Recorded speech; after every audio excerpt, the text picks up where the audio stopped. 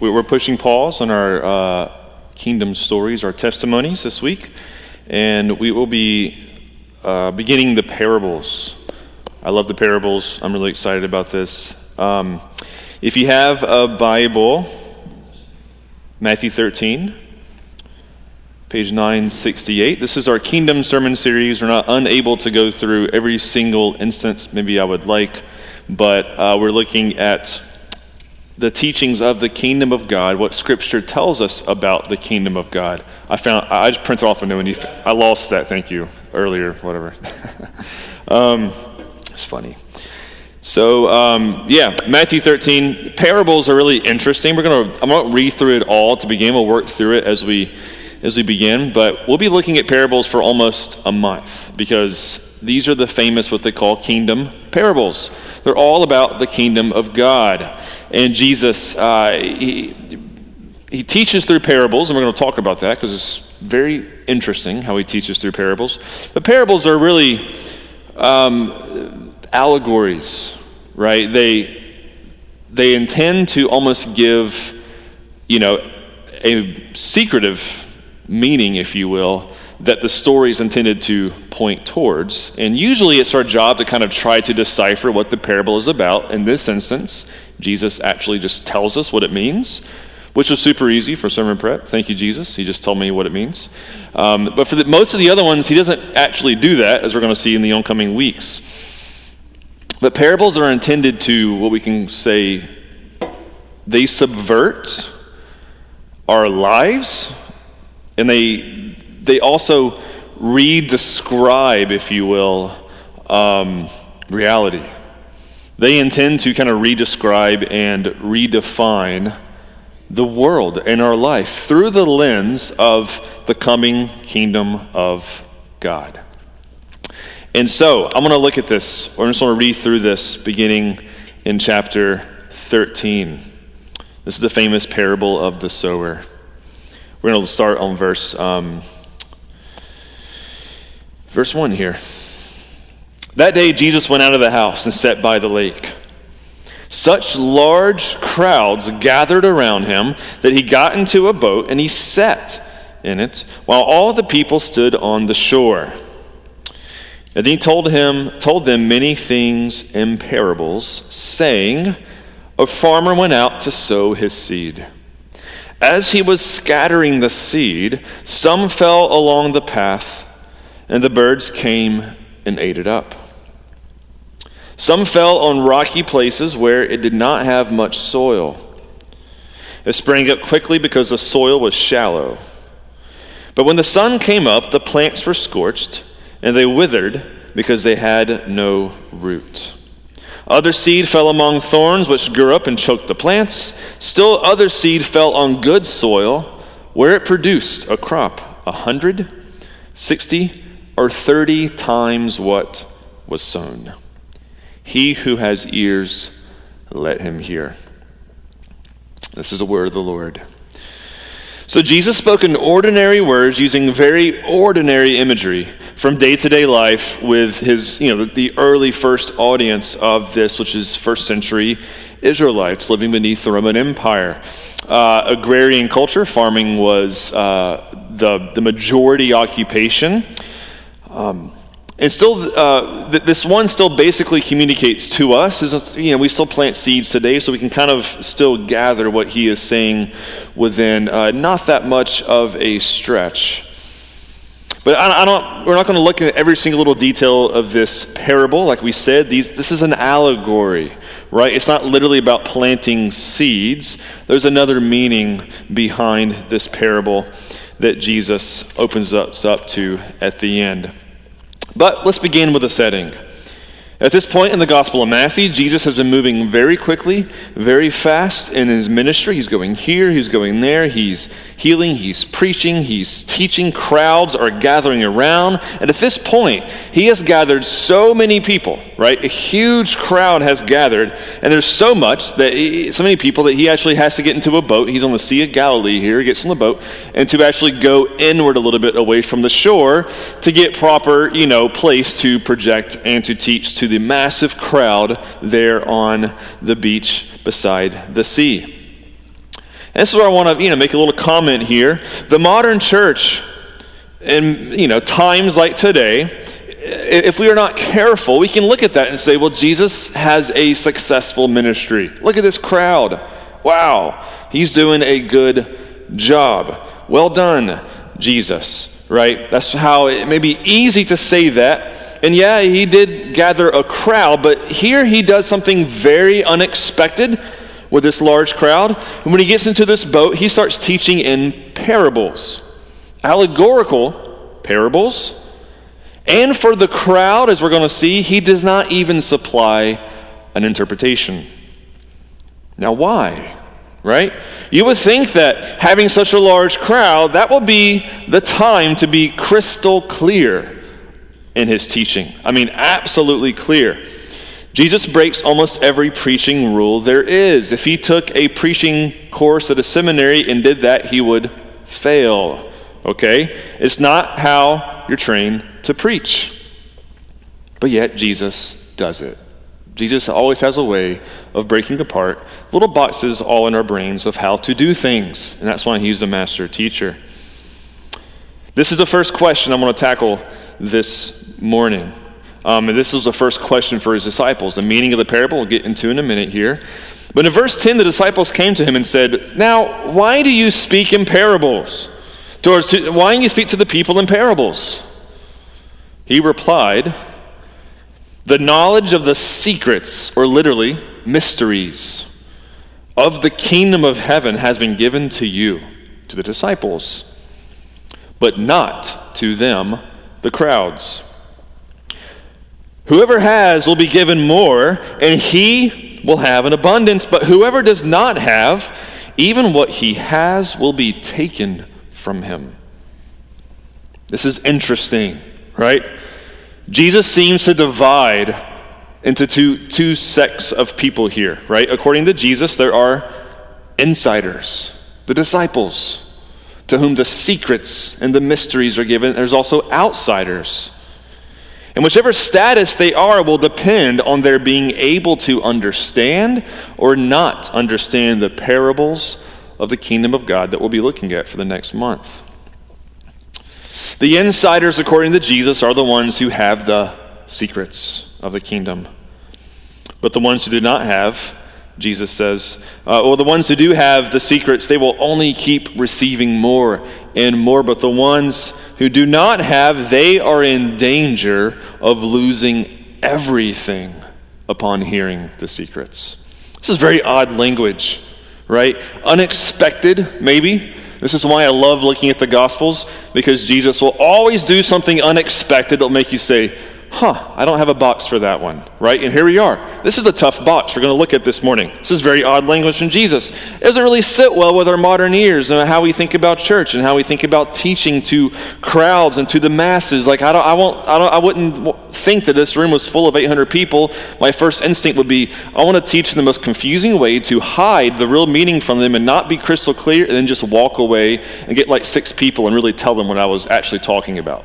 It's just a strange way, right? We're going to walk through why exactly he did that, because he tells us why he did that. Verse 13. "This is why I speak to them in parables." He tells us. And now he quotes from Isaiah in chapter 6. "Though seeing, they do not see.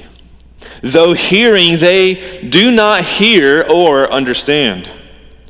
In them is fulfilled the prophecy of Isaiah, you will ever be hearing but never understanding.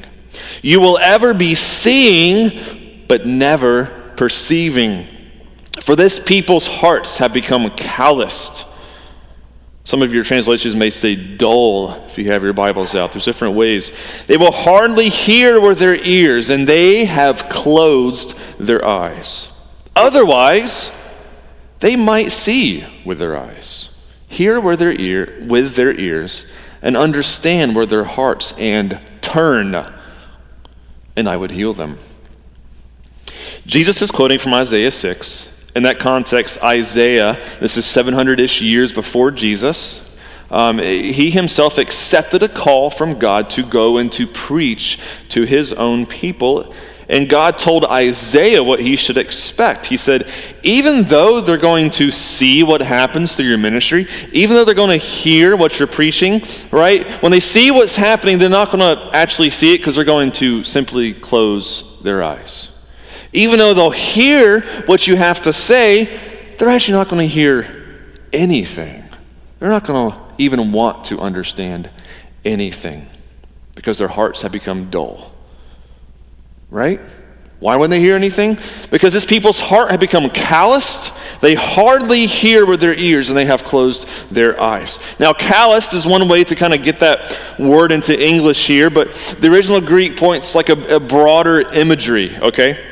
It points toward the thick growth of a layer of just like gross, like tissue, a layer of grossness around the heart that becomes harder and thicker and thicker and harder. The idea is, as we will see, this is a result of rejecting the word of God when we hear it. We become unhealthy on the inside. I had a gross, can I tell you I took this out, but I'll tell you, it's really super gross. When I was 19, this is so gross. This is my favorite meal, okay? Cheese-stuffed ballpark hot dogs, okay? I would cook them in butter in a skillet. Like, it's gross. It's so gross. I would add more cheese, okay? I would have a glass of milk to drink with it. I know, I did this way too much, and it wasn't good, okay? But imagine like in a diet like that, you become like pretty numb to vegetables. You just want the gross sweetness of cheese-stuffed ballpark hot dogs, right? I was really broke, living on my own. You gotta do what you have to do, right? But, you know, on a diet like that, what happens is like you get gross on the inside, and that word kind of communicates that dullness of just like this ever-thickening layer that just starts surrounding a heart that becomes impervious, right? That when it gets so thick and so dull, it becomes a wall that something in words and messages and even the work of God will have a harder and more difficult time piercing through. That's what that word is referring to. Even worse, though, is these people, when the word of the kingdom is preached to them, and they see the ministry of God before them, they simply do this, right? They say, I'm going to look the other way. I'm going to close my eyes. I don't want to see that. They have hardened their hearts while choosing to close their eyes as to what they are seeing. Otherwise, says Jesus, if their hearts were not so dull and thickened by that nasty, gross layer around them of the continual hardening of their hearts, if they didn't just close their eyes, they might actually see and respond, and yes, I would heal them. But Jesus seemed to know in this case that even if he told the crowds the interpretation of the parable of the sowers, that they would not have understood due to that callous, thick layer around their hearts, because they were outsiders. However, his disciples, the insiders, would receive the secrets.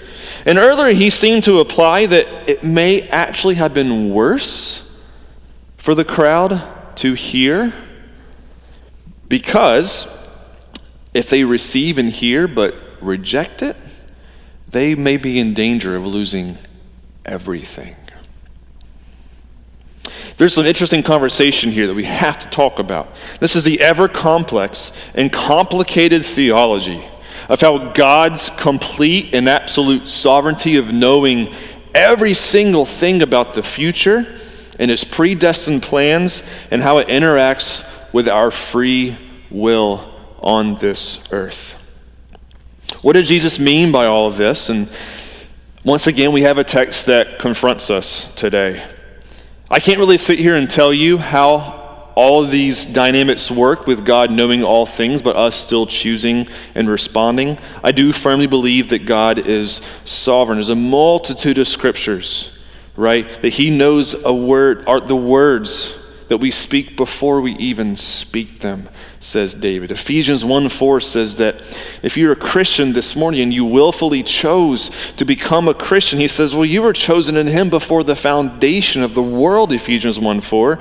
Job 42 speaks of how no plan or purpose of God can be thwarted. Lamentations 3:37, who has spoken and it came to pass unless God did it? And on and on and on we have these verses that he is sovereign, he knows the future, he has a plan, and it will come to pass what he has predestined to take place. Yes, this includes your very response to hearing the gospel, the message of the kingdom, the work of God in your own life. He does know how you're going to respond before you respond, because he predestined these things. Paul said this very explicitly, Romans 9:15 through 16. Looking at the book of Exodus, God told Moses, I will have mercy on whom I have mercy. I will have compassion on whom I will have compassion. So then it depends not on human will or exertion, but on God who has mercy. You're probably sitting here like freaking out, like, what are you saying? Like, what does this mean? Okay? What do we do with those scriptures? We have to look at the whole counsel of God and learn to respond. Does this mean, Pastor Dan, that we have no free will, that we're just robots, like, moving around here, and we have no control of our own selves, our own future? Is this why Jesus didn't tell the crowds the meaning of the parable, because he predestined them not to hear it? Is that what you're trying to tell me? No, it's not quite that simple, right? I'm trying to mess with your brains this morning, because there's mystery all over the place, because clearly Jesus simultaneously in our passage identifies how the hardening of their hearts was their own decision. He says that they saw it, but what did they do? They chose to close their eyes. They said, I don't want to see that. No. And they shut their eyes. There is a personal responsibility on all of us to respond to the message of the gospel.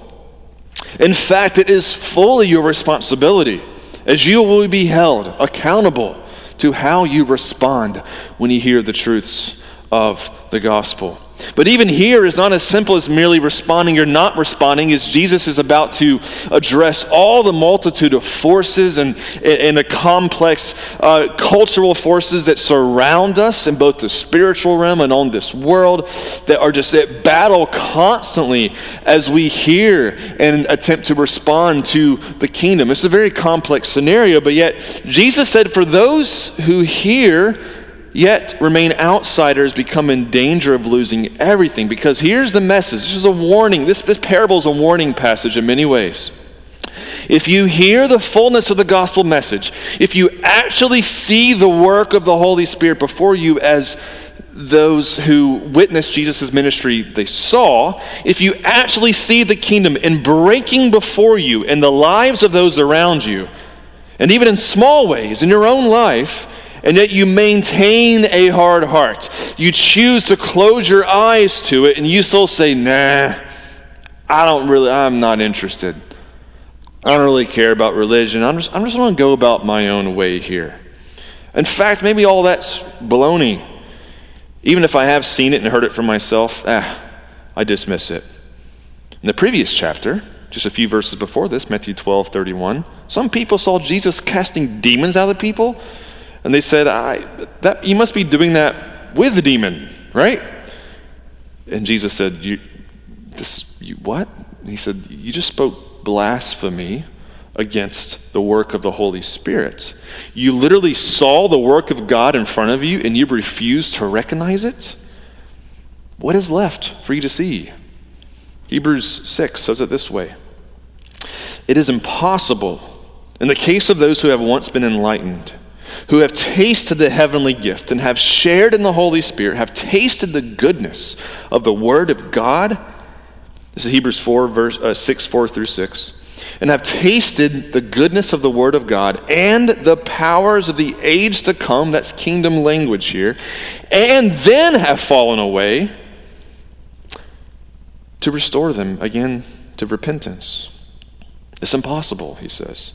since they are crucifying once again the Son of God to their own harm and holding him up to contempt. A multitude of ink has been spilled trying to understand. Those are crazy words in Hebrews 6. What the core meaning is essentially, and I've wrestled with this for many years, I think the core message is this: if you hear and see the work of God and you choose to harden your heart, what else is there left for you to see? What else is there left for you to hear?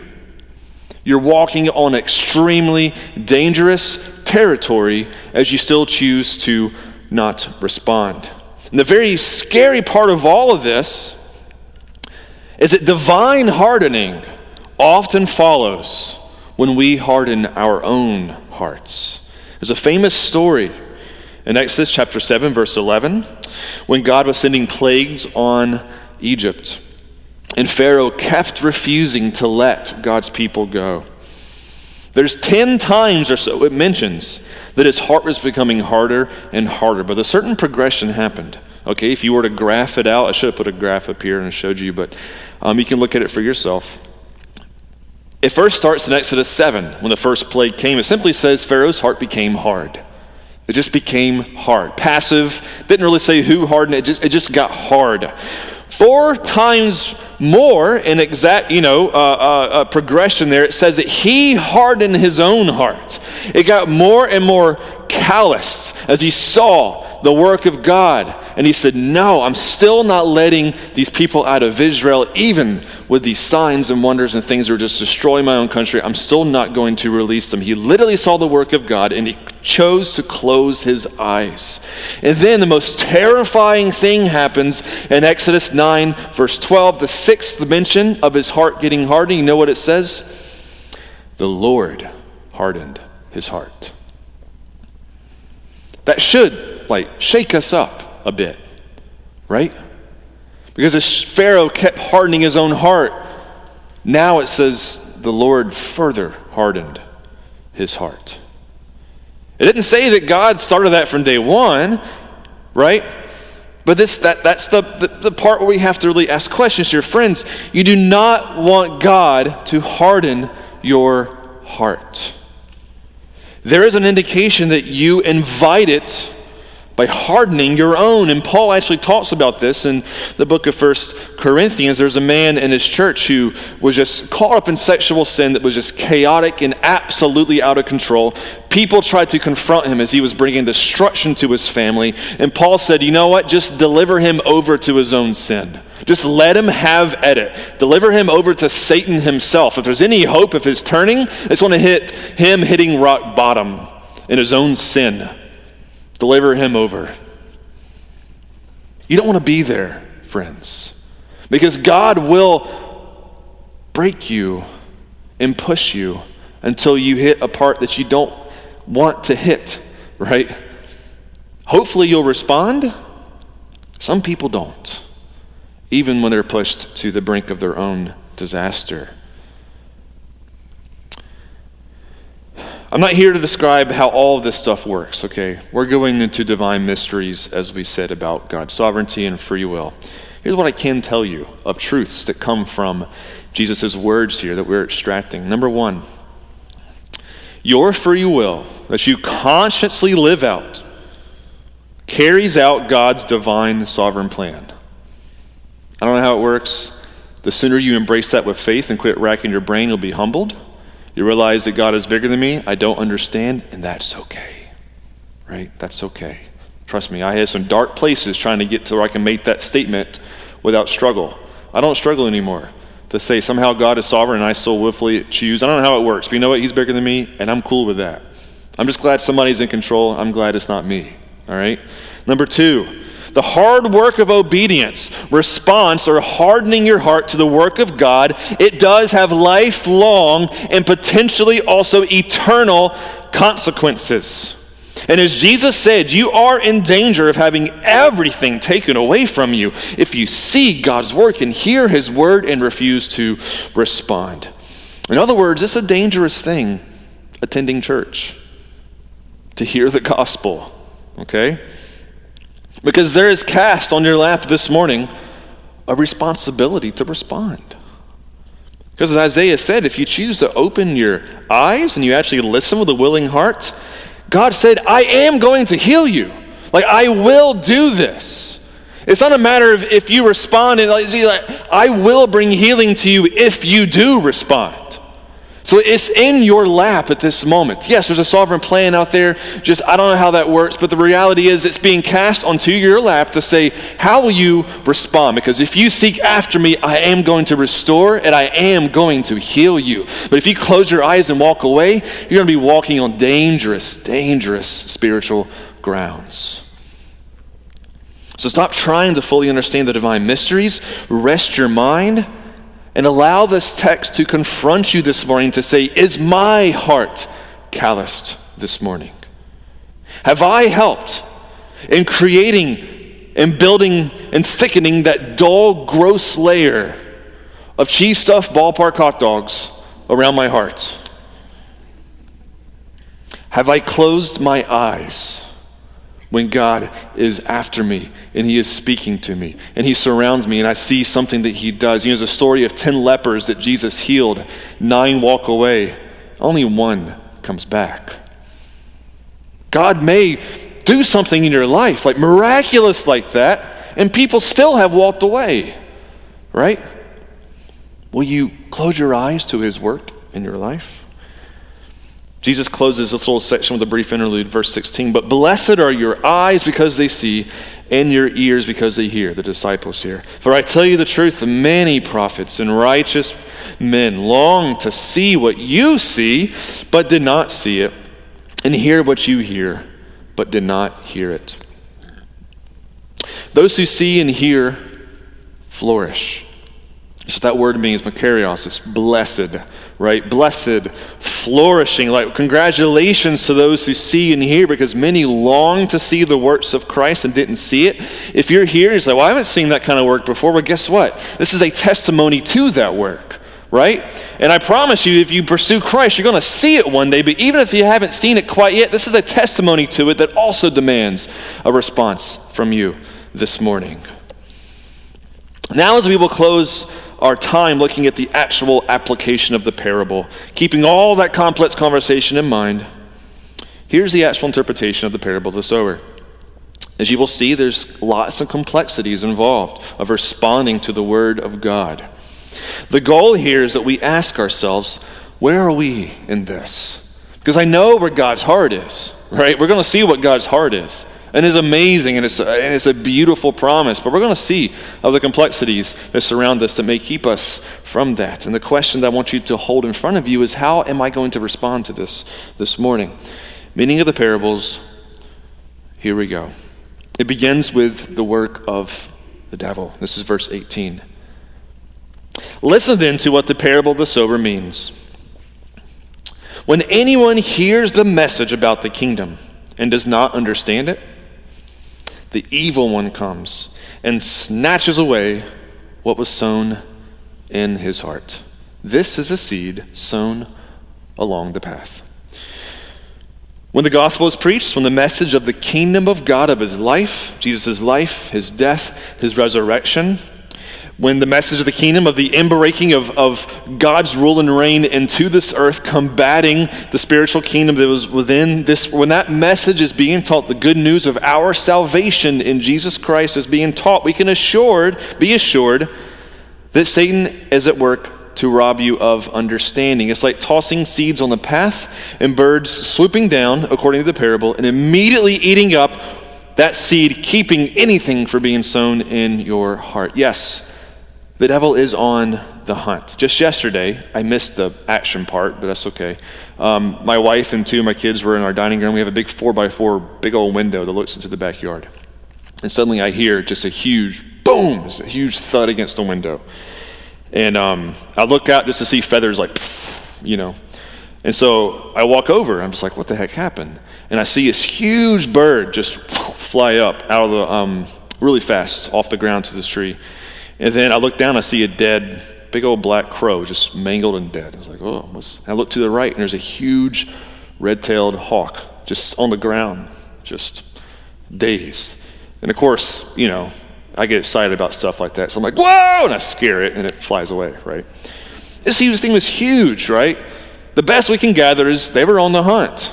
They caught a bird midair. These are birds of prey. And as they caught that bird midair, they were just still like going down and boom, smashed against our window, dropped their bird. They were hanging out in the trees like trying to get their bird back, but we were too like looking at them, and they got scared and ran away. They were clearly hunting this bird, but they smashed against our window in mid-flight and they dropped their prey. And of course, my kids, I'm sure they'll have a science experiment this afternoon with a dead bird. We'll see how that goes. But I want to use this as an analogy here, okay? Satan and his minions are like those red-tailed hawks. A little unparable this morning, right? If you were to see them, they would indeed look beautiful, okay? Angels are beautiful. If you were to actually see them, yes, they would be beautiful. Ezekiel told us how beautiful he was before he fell. But when you hear the gospel, when the seed of the kingdom is placed within you, we can expect him to swoop down and just be after you. And how do you recognize his work in your life? It's whenever you see lies. It's whenever you see accusations about how horrible of a person you are, that maybe your own conscience tells you or somebody around you. When you see the destruction of life, whatever form as it may be, that's where we recognize the work of Satan in and around us. Sometimes he wins and he gets the bird, but the moment that you resist, James 4 verse 7 says this, he will flee. He will smash into that window of the spirit, if you will, and he'll stop dead in his tracks. If you resist, he will flee. And then God can pick you up and restore you in your broken state. Even if that is a promise, right, Jesus provides here a warning to those who receive and hear the word, and the devil comes up and snatches it away, because it seems for those that the battle is won. It's a warning. The next verse, this is about our own response. Verse 20. The one who received the seed that fell on rocky places is the man who hears the word and at once receives it with joy. But since he has no root, he lasts only a little time. When trouble or persecution comes because of the word, he quickly falls away. Now, this is very common, right? Someone hears the gospel, they will become a Christian. They even may get baptized, right? But what happens? Within a few months or a short time, poof, where'd they go? They're a ghost. What happened, right? Usually this is a cycle with these people. They come back one day when life gets hard. They return when they are in great need again, and that need in that season is like this little bitty root, right? When the needy season passes, in that short time it is gone. For others, as Jesus says, it is the moment that trouble comes on behalf of being a Christian, of being misunderstood by family or being ridiculed by friends, or when you're actually facing persecution, which is something we don't entirely have to worry about here. In other parts of the world, people die for becoming Christians. Families have funerals burying empty coffins, saying my son or my daughter is dead to me since they're a Christian. Right now, all over the world, this happens. And you can read about in church history when persecution came. Some Christians are like, actually, I don't know who Jesus is. Like Peter did, right? Preserve your own life. That's a little root, he says. There is no foundation to bring it to survival during tough times. This is a seed that points toward your own response. The third one is the thorns of worries and wealth. The one who received the seed that fell among the thorns is the man who hears the word, but the worries of this life, the deceitfulness of wealth, choke it, making it unfruitful. In this instance, there is growth. There's a little difference here. The seed actually did pop up. It started growing, but something on the outside started growing as well, right? Crazy things happen in life. Sickness, bankruptcy, whatever it might be comes. It can just almost, I don't know if you've had one of those life-changing events where everything is suddenly different because of something that happened in your life. And rather turning to Jesus for help, maybe you try to tackle this in your own abilities. And in essence, when you do that, you're planting also thorn bushes next to you. It's going to grow up and start choking out the word of God in your own life. You'll become a slave to your worries. You'll begin boxing and punching the air as if you could win, trying to resolve everything in your own strength. And oftentimes you may feel alone because you think, God, where are you? Have you abandoned me? I'm trying to get through this, and what is going on? And that is how a hard heart can actually develop. All the time, however, you're the one that's allowing this thorn bush to come and choke out, right? The word of God. And if you just, your own worries start choking him out, and he simply is trying to say, if you're listening, I'm telling you to stop and to be still and to know that I am God. But yet we are hard work away trying to save and help ourselves. The second instance he mentions is the deceitfulness of wealth, right? The idea is that when life is good, many often begin, just kind of hit cruise control. It's like, everything's cool. I got money, I got a house, I got clothing, I got whatever. God, do I need him? Because I don't need anything. My fridge is full. I'm not maybe rich, billionaire or something, but I'm fine. What can God do for me? I have everything I need. And apparently I've done that for my own, etc. And so forth. Those are just thorns choking up the word of God, thinking that you have indeed saved yourself through your own wealth. You're bowing down to the wrong things. You're loving the wrong things, says Jesus. But here we get to the good stuff here in verse 23. But the one who received the seed that fell on good soil, like the good, rich, black, soft, spongy soil, right? He is the man who hears the word and understands it. He produces a crop yielding 100, 60, or 30 times what was sown.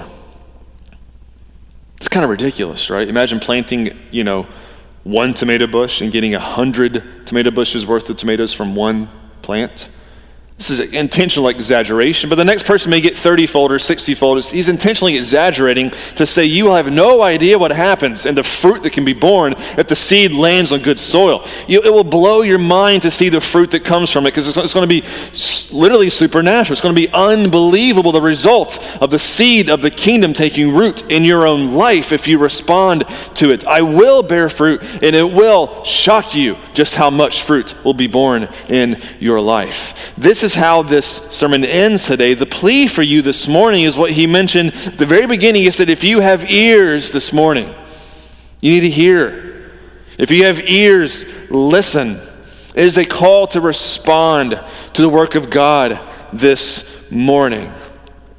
If there's something in your life that you must confront, if you're hearing this, you recognize somewhere along the seeds, maybe you're somewhere there. Maybe you're recognizing that the devil is just after you this morning in your own family. There's so much just destruction happening and you feel helpless, or maybe you've allowed the love of your own money and wealth to choke out God's work in your life, or maybe you're just here with a hard heart saying, I don't even believe in this stuff anyway. I'm just here. I don't care about this. If that is you this morning, my question is, will you at least take these words seriously and the call to respond and have an open heart to say, Lord, can you really help me here? Can you really be the one that can reverse things? Can your seed of the kingdom really be planted so much that it bears 100+ fruit fold in my own life? Really?